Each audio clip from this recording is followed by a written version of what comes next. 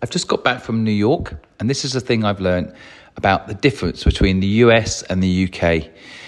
First of all, I'll just say I've learned so much this trip. There is one particular story that has blown my mind about a particular person who, in America, dreams of starting his own fashion brand and is trapped by the system.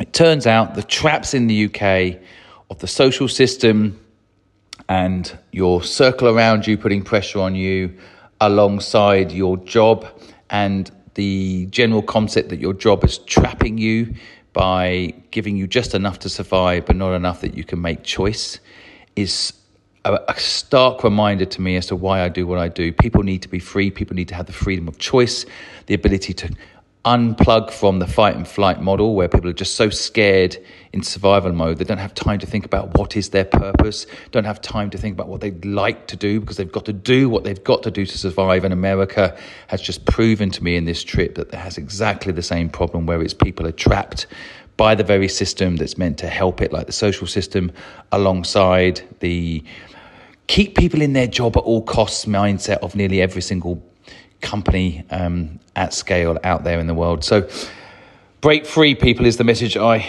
continue to promote, that you can do anything. You are incredible. Don't let the system trap you. But I have tried to help 5 people on my trip to New York recently, and it has taught me that it is not easy for people to break free from the chains of debt, from the chains of an employed situation where people have kept them trapped. So anyway, I wanted to talk about the differences on a more positive note, but in the next podcast, with the permission of the person I'm referencing to in this message, in this podcast today, I will talk about their story because it is mind-blowing, but I need their permission. So I won't talk about it today, but I will in the next episode. So watch out for that if they let me.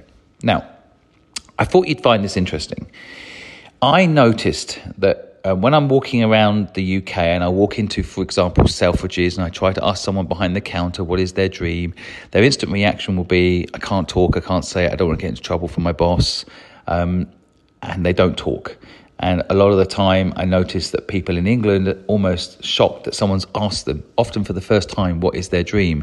They say they don't have an answer, they don't know what their dream is, or they keep it very simple with, I want to be rich. In America, however, it doesn't matter where I went. If I asked anybody in any role, the person filling up the bins who I asked, the person delivering the water, the person in Macy's behind the makeup counter, they all had an answer. They all had a dream, almost without hesitation. And I wonder why this is. And my quick conclusion, and I'd love to hear from you guys if you think this is true, is that America's branding is the American dream. Right? So people grow up with the American dream and almost get asked that because they live in America.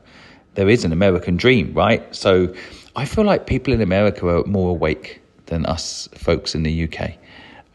Now, equally, on the other side, the system is so big there.